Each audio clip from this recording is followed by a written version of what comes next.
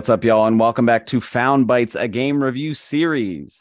My name is Brian, and I'll be your host. If you don't know about us, we're all about testing out and finding small, high-quality video games. With small games comes small developers. So once again, in this special episode, we're going to be continuing our interview series with some smaller developers, and we're going to be calling it sort of Developer Spotlight as a special series.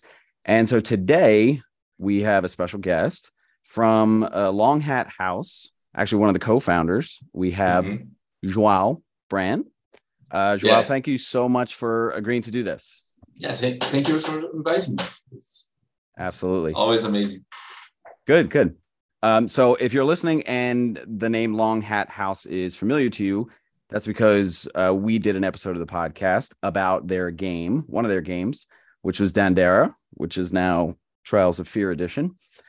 So highly recommend the game. And if you haven't listened to the episode, also listen to the episode. We go pretty in depth. And it was Joao approved. Yeah. Okay, so let's just kind of jump right in. So Joao, tell us a little bit about just, you, who you are, where you come from, how you got into playing games, and then inevitably how you got into maybe making them and to where you're at now. All right. So hello, everybody. Yes. And I started liking games since a very early age. So when I was 3 years old, my brother had a Master System. Okay.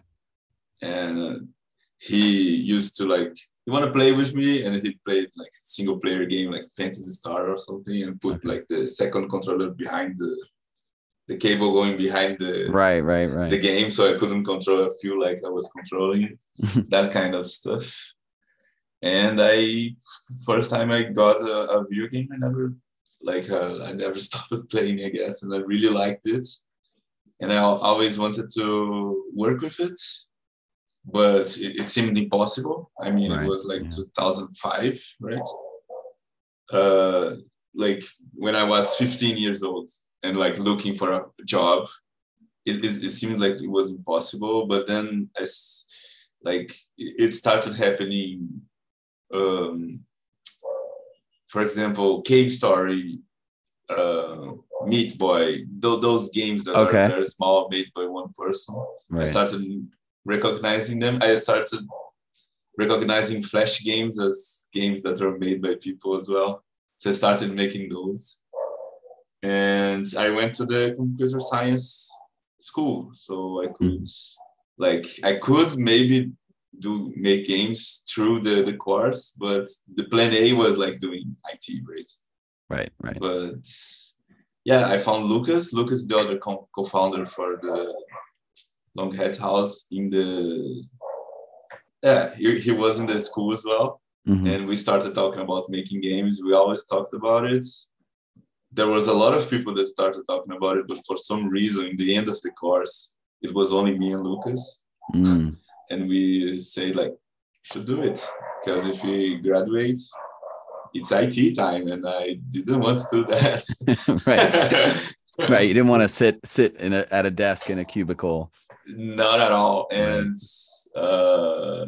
we started making a game, and we never stopped since. Wow. So that's pretty crazy. More or less. Yeah. So what? So Dandara is. What engine did you use with Dandara? Did you use Unity? Unity. Okay. Because I've had some vague experience with that. At my high school, we try to propose courses for kids to take in a short period. And I was toying with doing something with game development, and someone in the computer science department was recommending Unity Hub because it's very easy to use, very accessible. So I guess talk to me a little bit. So you're getting together with Lucas, you guys have these ideas, you're making stuff, you're starting to use Unity. How do you get picked up by somebody like Raw Fury, someone who's going to make it, make your game happen? Yeah. It was the first game wasn't Unity, it was Flash. Okay. That's why what I knew at the time, and it was Adobe Flex. Okay. It was another thing but it's you code it just like Flash. Right. And then we started we made a game to learn Unity, and then we made the project that would be Dandara. Mm-hmm. And well, it is very, because that the truth is that we got very lucky. Wow. Right. Wow. I mean, there is a lot of, I think Dandara is very special, of course. Yeah, I totally agree. You do need a lot of luck. So the luck exactly was that. No, what we made to make it possible, I guess, was that we made a game and there was a festival, the Brazilian Indie Games Festival. Okay. Big, and we started making the project, and we tried to get into the contest. Right. So we prepared a web page for the game. We prepared some kind of text that we could use to show it to people to get them interested. We packaged the game. We made a trailer.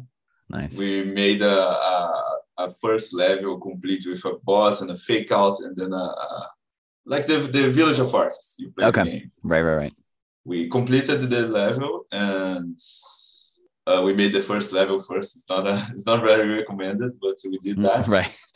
And the graphics were very different because they were made by us, not a professional pixel artist. So it's looked way worse for sure, but it was packaged, and we had our strengths at the time. It's just me and Lucas. It was game design. It was a very different game already, right? It had the game design, and the level design as well was teaching the mechanics without teaching. I think it was already pretty cool, and we did all that doing apps at the same time. Okay.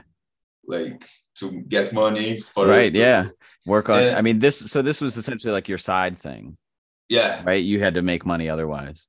Yeah, and we were living with our parents as well. Wow. After graduating, so our parents were very vital in this because they let us not work and get money. That's not something that's very common in Brazil. In Brazil, probably you have to work. Most families, right? Uh-huh. But we still needed money to survive, or else it would be nothing. Right. No weekends. Yeah, totally. And we started doing the apps at the same time, and it sucked. Then we started looking into publishers that would be good. But we Dandara in the very beginning was a mobile game. That's why the game design is so different, actually. Okay. So we had this sensation that if we found a publisher, it would be a mobile publisher, and they would push us to do free to play and a lot of the business decisions that we didn't want. Right, different ports or whatnot. Yeah. Yeah, we really wanted to make a console game. We wanted a game that needs your attention, that you finish the development. Mm-hmm. Free to play games are all different than that, right? Yeah. And we didn't want to not focus on that. So we really wanted a publisher that published mobile games, but weren't free to play crazy or anything like that. Right. And Raw Fury, we found to Gamasutra, it's gamedeveloper.com now site. Okay. And we found an article from them about what is the philosophy, how they pay developers, and we really liked them. The philosophy was on point with us, and we looked at their games, and there were mobile games in there, premium mobile games. Yeah. So we said send an email, here's Dandara, and Dandara was ready with a trailer and everything. Mm-hmm. We know that you publish mobile games. This is a very different game, and then it went on from there. It worked on from there, Wow. like in a cold email. So this was very cool. And we knew like there was a guy from the publisher. The publisher was like five guys. And one of them was like needing to get a plane, and the plane was canceled or something like that. Okay. And they like needed something to kill time, and they started playing Dandara. So wow. like, there's a lot of wow. So the luck of his plane being canceled. Yeah. Exactly. The wow. luck was amazing, and he really liked it. Saw the potential, and yeah, that's mostly it.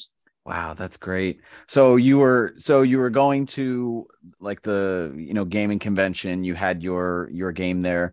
I guess you had like people playing it as a demo, like that first level. Yeah, we got to be finalists, but we didn't win. Oh, right. It was a contest, right? A contest in a festival. We didn't win, but it helped. You got exposure, right? Yeah. You got people to see what you were doing. Yeah, we got people to see. We like made the game a little bit better, but the main thing is that we packaged it really well, so we could like pitch it to people. Right. Okay, so with Raw Fury, you reached out to them. Yeah. Right. Okay. And I'm pretty sure you're right. I'm pretty sure if there was no Raw Fury, we would make a very like a game that would be on the store and nobody would hear about it. Right. Vanish. Just like a first game. Right. It's mostly that. Well, yeah, that's a big thing. And we'll talk about that in a little bit because there are so many games on these storefronts, whether it's Steam or whether it's PSN. True. Like no one will ever find these games. It's truly a shame. Like because there are high quality ones and like you could have been one that was a really good game that was just sitting there and no one would know. Exactly. But the thing is with the money from the things, we could like hire more people. So the game was more quality because of it, as well. So it would be like a worse game for sure. And it would be more forgotten, like graphically. Maybe. Yeah. So what do you play on in terms of platforms? Do you play on PC? Right now, I have a PC that I play, but I don't like playing on a PC very much because it feels like you're just done working and then you work and then you're still working with the mouse, right? Yeah. No, I need a controller, right? I need it in my hand. Yeah, I do it, but I have the feeling. As well. But this is how I play like other people's games. Right. But I have a Switch and a PS4 as well. Okay. So in the couch, it's good to like change your environment. Yeah, change the screen, change up your You don't want to be sitting in the same chair all day. Mm-hmm. So talk to me a little bit about gaming in Brazil, because I know at least what I hear anecdotally on other podcasts and things like that, there's a pretty high like import tax on electronics. Yeah, I know what you're getting into. Without piracy, I wouldn't be here. Right. No, sure. I'm just saying, like, do you find that a lot of people play on the newest consoles, or is it like tougher for? Right. It's very tough. It is like I am on my 30s, so my friends, like when they get like financial jobs and all, we can play on the PS4s, but it's not when you are a teenager, it's not like that at all. Right. It's not possible. Yeah. Because it's not possible. That's so crazy. What I used to do was emulators. Right. Emulators. And I did play a lot of like that's I used to play a lot of games when I was like 12 or something. Right. Because of Super Nintendo emulators, Game Boy emulators. Right. I was trying to find a game as well, and free games as well, like MMOs, Korean MMOs. That's a huge part of my infancy. True. Did you think about that when you were making, I guess, Dandara? I mean, I know you said it started on mobile, like, but you're a console gamer. Like, were you thinking like, how could I best get this out, especially in your country? Like, yeah, I mean, I have like when I started making the game, I had like this feeling that's just the feeling that it would be because a mobile game is usually cheaper. Right. You have to do it cheaper because people are not going to pay like $40 for a game. Right. Yeah. It's very, very rare, but it wasn't like that.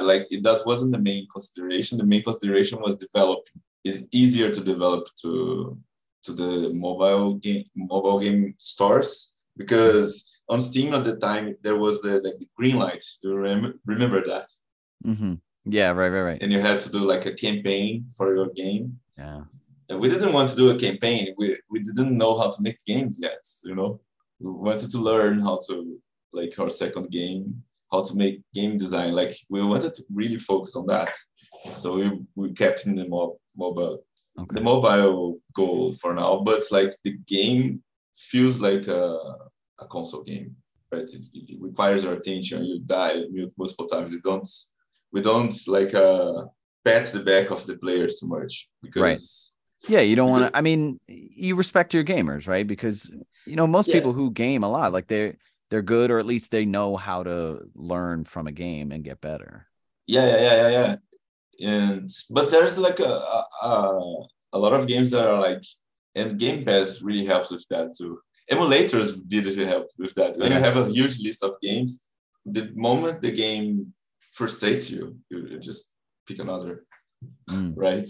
When you pay for it, even if it's $2, you tolerate a little bit more frustration and get more reward. Sometimes you get more reward from that. So, right, yeah, because you want to make sure, like, if you spend money on it, you want to really make sure that your money was spent well. If it's a free to play, you're like, 5 minutes, I'm done. This is crap. Yeah. Did you guys think, or did you? And I don't want to like put you in publisher trouble or anything like that, but like, did you maybe emulate the game in Brazil to like get it out to more people in Brazil that couldn't, afford it on console? Emulate. I mean, I know it's not like it's a complex game. Not that it would be easy to port to something older. Because we started to do the game for mobile, and then we ported it. Because Unity, you can do that. Like that's the biggest strength of the engine at the time, and right now you can like make a PS4, make a PC port of it really easy. Like technically. Of course, you have to do like controller considerations. Right. Yeah. And I know there's emulation for the game. I know there's a Switch emulator, and the ROM is online as well. So, but I don't know which PC runs. I don't know who would like emulate this Switch or the PS4 version of Dandara instead of just downloading the PC version for free. Right, which is also possible. Okay, so talk to me more. We talked about storefronts and finding games earlier. What are some frustrations? I mean, the game released, what was it, 2018, I think? Yeah, the first release. Right. Before Trials of Fury. Right. So how did you feel about, like, did you have to do marketing, or maybe Raw Fury did that? How did you feel about the reception or people finding the game? Do you think, like, what did you feel about that? Yeah, because the game has a very cultural subject, right? Mm-hmm. So the reception from Brazilians is very different from the reception from not Brazilians. Right. And both are very cool, actually. I think I'd like to like believe that people from abroad like really appreciate seeing another kind of subject that's not like a Vikings. Right. Thing. I know, right? Or Greek. Right. Or Greek. Exactly. Like I appreciate that a lot. And I've seen like Japanese games from like 10 years from now, they're starting like back in the 80s and the 90s, Japanese games really tried to look American. Right. Like the Final Fantasy. Yeah. Yeah. The Phoenix Wright is like they eat sushi and say it's a hamburger. Right. That mean. But they stopped at that. Like Persona is like a huge hit. And I learned, like, Persona made me learn that people in Japan like have school at Saturdays. Right. I know. Right. Yeah. Simple things like that. Like simple just to things get like you that about the culture. Yeah. Yeah. And it's super interesting. it changes how you see, like, how you are a teenager, right? That kind of thing, like seeing Japanese games, like, and me really interested, other people really interested in that, like, convinced me like people will be interested if I just do an interesting game about Brazil as well, right? Right. Yeah. Yeah. It's tough because like getting that out into the mainstream is the toughest part. Right. Yeah. I mean, everybody knows what's going on in Japanese culture because there are thousands, millions of Japanese games about, people in Japan, whether it's high school students or whether it's, samurai or anything like that. But it is a bit of a struggle. Like it is. It is not the thing you put like on the marketing forefront. You don't put like this is a game about the culture of Brazil. Like this is not exciting. Right. I feel, but it's like a good like aftertaste. You started playing the game and get it that is from another culture, and the game gets more interesting. Right. It's not what made start the game, but it's what sticks with you. That was totally my experience too, because I was like, wow, this gameplay looks cool. And then I'm like, this name is interesting. It doesn't seem like a random name. And of course I Googled it and I was like, wow, there's a lot here. Yeah. And not even that much in the game. I mean, it's kind of like this background thing, but it doesn't like if you didn't look it up, you wouldn't really know. Yeah. It's a bit just ambiguous. Feel it's different. Right. It's just, I find it interesting though, because there are some indie games that do get a push, like that do, the Game Awards are coming up, right? And there's like indie game of the year. And I'm finding more and more that the games that find their way here, like, are just games that everyone's talking about. And I'm of two minds. Like, obviously it's good to see indie games getting recognized, but I'm wondering, like, why is it that everyone is talking about a handful of games as opposed to everyone talking about different games or finding different games like this? I mean, right now I'm seeing, now I haven't played these yet, but Cult of the Lamb is one that I'm seeing now with like the little baby lamb and it's like demonic and all this stuff. Seems like it has a cool aesthetic. And then people are talking about Tunic as well. Again, I haven't played those. Yeah, Tunic is really good. And I watched like people from my roommate play Cult of the Lamb. Okay. So it looks fun. Yeah. Well. Yeah. I think the thing that they nailed is like, you've got a cute little lamb that goes into a demon. Everyone's going to like lose their shit about it. It's crazy. Yeah. I don't think it's that simple, but yeah. Right. No. Yeah. That's kind of my purpose behind doing this podcast, is just like, there have to be more than 5 indie games a year that are really good. Right. Exactly. Yeah. There totally are. Yeah. So also on the back end of things, like from your perspective, I'm interested about like, when the game goes on sale or things like that, like is that something that you request or is that something that they come to you with? Kind of both. We do request sometimes when it's like a holiday in Brazil or a lot of Brazilian games are making a promotion at the same time. But it's mostly them that does it because they are the publisher. And the Ralph Fury did really help with that. Like the post work they've done is really good actually. Because I think Dandara was successful, right? People enjoyed it. Oh yeah. So it helps. But we hear like over and over again publishers that don't, like, they just forget about your game. Right. So even that we got lucky, Yeah, because we didn't have any information about that when we started. Yeah, it's almost like you hit it big twice, right? You got lucky twice because it's like, you could get any publisher just to give you that first, sort of lift, but then the fact that you're with someone that's actually, really concerned about you or really wants you to go far, and so really appreciate Ralph Fury. Yeah, for Dandara was great. Definitely. So I guess talk a little bit more, like we've obviously talked about Dandara and Brazil. And I alluded to not a lot, but what I gathered from the inspiration and the character and stuff like that. I was interested to hear like how you came about like making this decision, like the inspiration, because like I looked up Dandara and there's not a lot of information. Yeah. Not historically. Really. So I'm interested what like sort of how you did research, or was it just like grandmother storytelling or? Nah, it was like I heard in schools about Palmares. Palmares is a very important historical thing because it's a quilombo. Quilombo is like runaway enslaved people. Okay. Like when they get free from, when they can like make a revolution and run, they made this like cities, kind of like a bunch of cities that are close together called quilombos. And like they preserved their culture there and fought against the crown.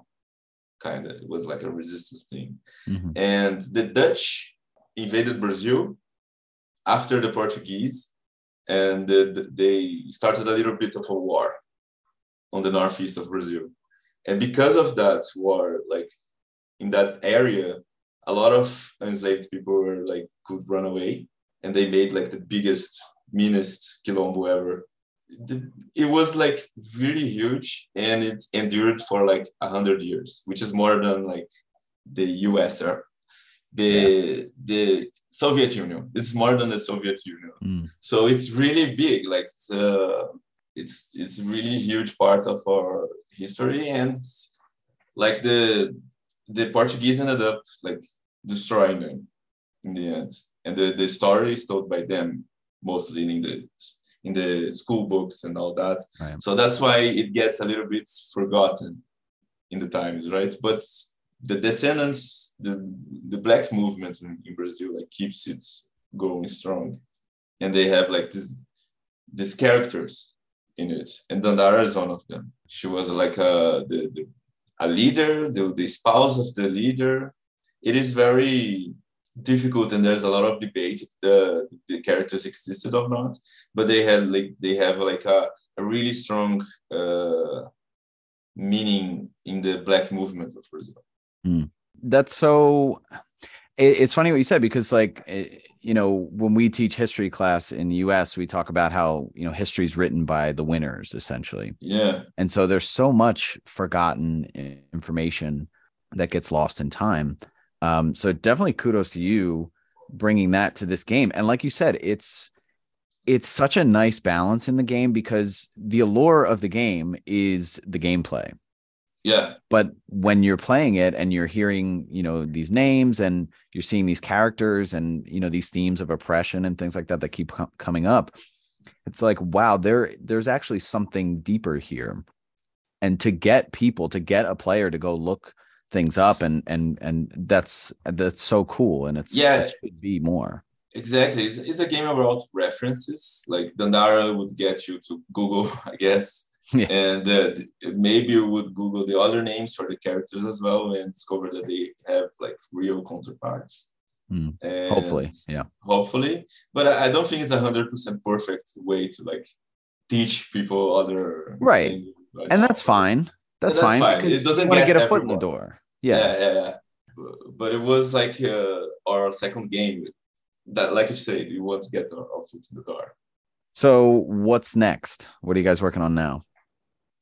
Right now we are, if you can say. I can say, we are working on another game, and I hope it's gonna be 3D. If I end up making a 2D games, because we changed a lot of stuff. Right. So I really don't want to. And it's like another exploration game, Metroidvania. Okay. The same. It's a little bit more like the lore is gonna be a little bit more in Brazil, I guess. We're gonna That's cool. Put a little bit they step on the gas. Yeah, why not? Why not? Yeah, why not? Exactly. But we're gonna try like to do even better to make everyone be able to understand everything. Right. We hired writers that like are used to translate books from English to Portuguese. Wow. And back and forth. And something that we really want to do is the strangeness. Like when because we are when you are Brazilian, when you are American, every game is in English, right? So right. You never have maybe you have that feeling when you play a Japanese game that happened when you are like small or something like that. When you play the game in Japanese. I love that. Yeah. I love when they speak in Japanese and there's English subtitles.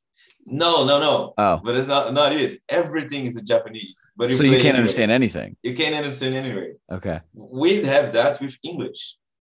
If a game is full in English, we don't understand everything, but we force ourselves to play.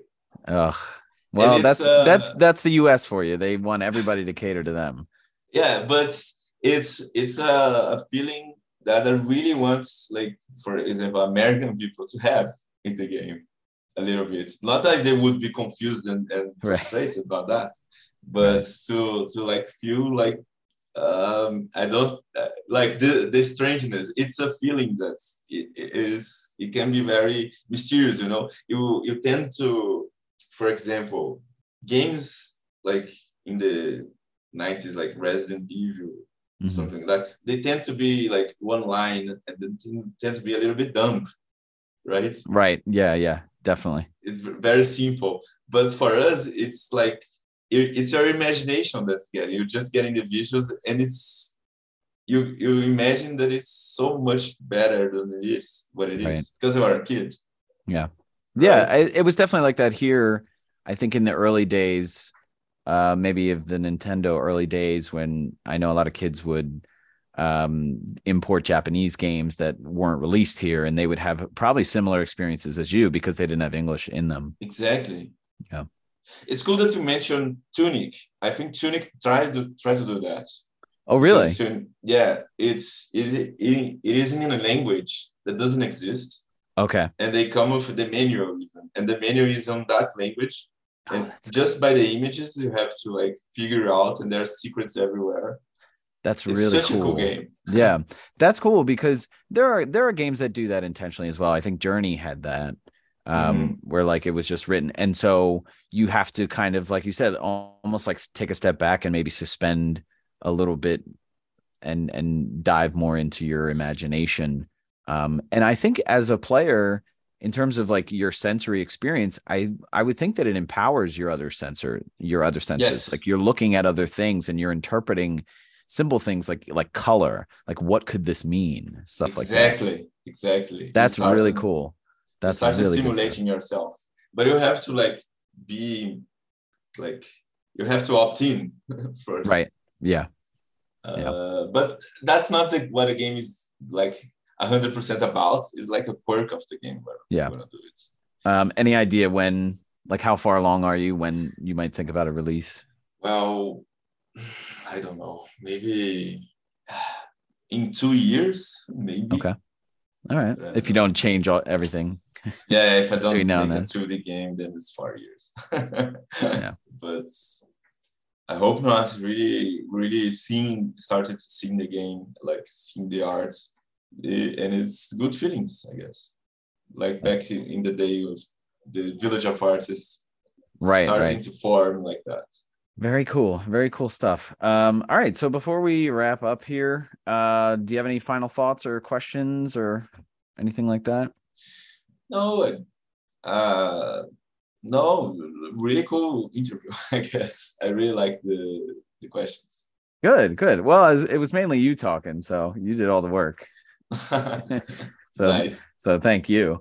All right, so in the meantime, Dandara is on PS4, Xbox One, Switch, PC, Mac, Android, iOS, and Linux. You mentioned Game Pass. It's not on Game Pass. It's not on Game Pass. Are there plans for that? It was on Game Pass before. I don't really? think we can return it. Yeah. Okay.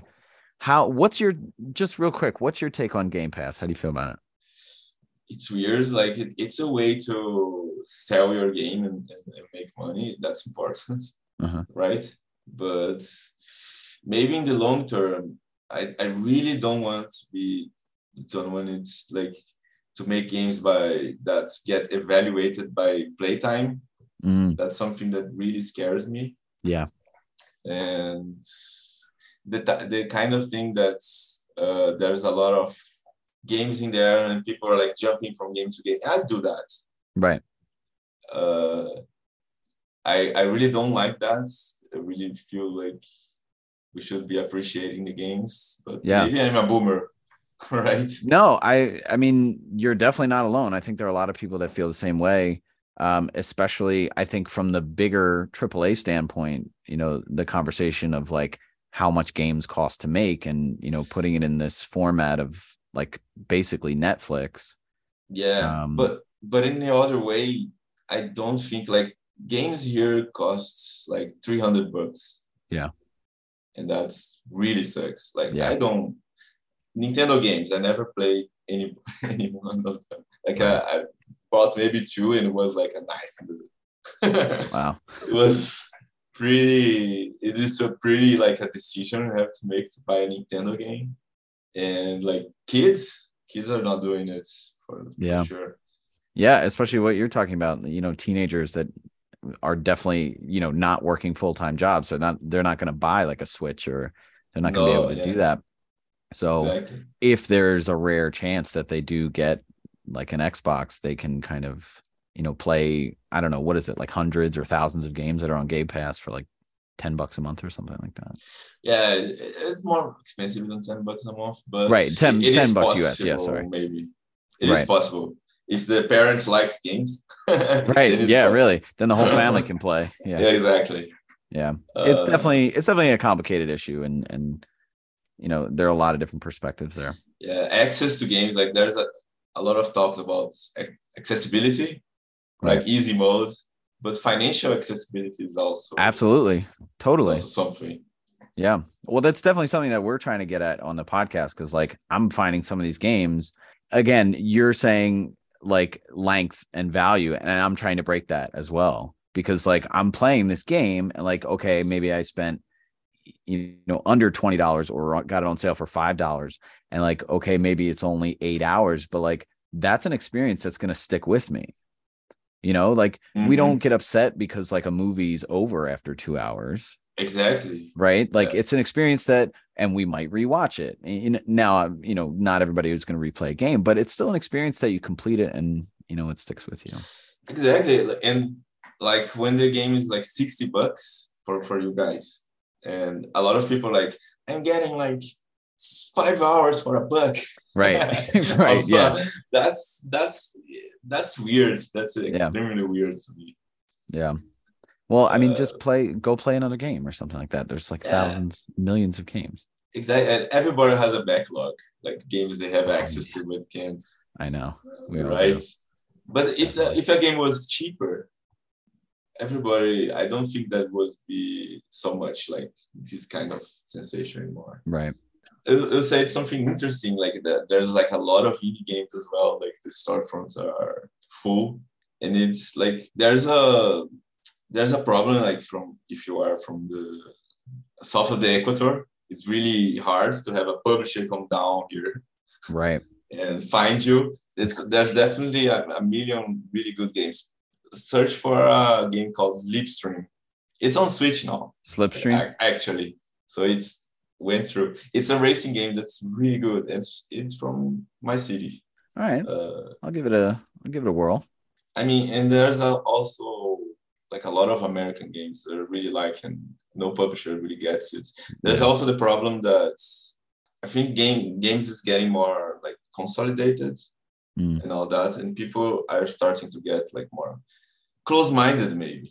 Yeah, like they really want the sequel from the old game they played before. Right. They don't want to experiment it. Yeah. So much. Because people get outraged if things don't immediately look or sound like they want it to. Exactly. And it's a problem like we can solve by talking about appreciating that kind of like jankiness or experimentation in games. Yeah. Right. Yeah. Games don't have to be perfect. I mean, it's funny because like sometimes if I'm looking at a game and I might Google it and look at review scores, and if it says like 6 or 5 or something like that, often to me I'm like, oh, that means this game is like kind of like weird, or like people aren't really getting this game. Maybe I'll look at it, because those are things that like when the mass audience like kind of doesn't like something, like I kind of like want to take a second look. Yeah, kind of like, I don't know, Deadly Premonition. I love that game. Yeah. And got released destroyed in the reviews. But it's hard to like. I'm not perfect even. I see a game that is bombing on reviews. I probably not gonna play it because I have so many games that's the other very thing. good. Yeah, and everybody's recommending. But if you stick to the games that are really good all the time, you really start to like play the same game over and over. I know. Yeah. I know it's tough, especially because I love PlayStation, but they're all third-person, action RPG type. Yeah, and I love that, but I really a lot of God of War. I really want to play it, but I'm gonna wait for that to get cheaper. I just started it, and I'm only a couple hours in. But yeah, that's the other thing when new games are released, because a lot of them in like 3 months they're like half price. Exactly, I always do that. I always wait, but it's really fun to like play with everybody else and talk about it as you play. Yeah, like I did that with Elden Ring. I think that was the best game to do that. Yeah. Like everybody, I saw this word on this place. I saw this. Right. Item. Yeah. Yeah. That's a game. I'll still go back to that game. I think I have like 2 or 3 characters on that one. All right. So let's wrap up here. All right. The game is Dandara. I said the platforms. Long Hat House is the studio. And you guys are on Twitter, Instagram. Yeah. I don't know how much Twitter lasts. I know, right? Just as I'm starting, like, and I'm trying to like, I'm going to use Twitter and get my name out there. And now it's like, everybody's leaving. I'm like, God. But maybe I'm thinking more that it will last. Like, yeah. I don't think it'll like just fuck up like 3 more times and then it will start to look like Twitter is going to be. Right. But I don't think right now, maybe, I don't know. Yeah, not an expert, but yeah, Twitter, Instagram, Facebook, and even TikTok, but we never post a video. Yeah. All right. So let's close out this episode. So thank you, João. Yes. All right. Awesome. Perfect. There you go. Gotta eventually learn. All right. So thank you all for listening. This will be, I guess it'll publish second out of my interview series for the Developer Spotlight. So thank you all for listening, and stay tuned for our next episode to see what new developer we found for you.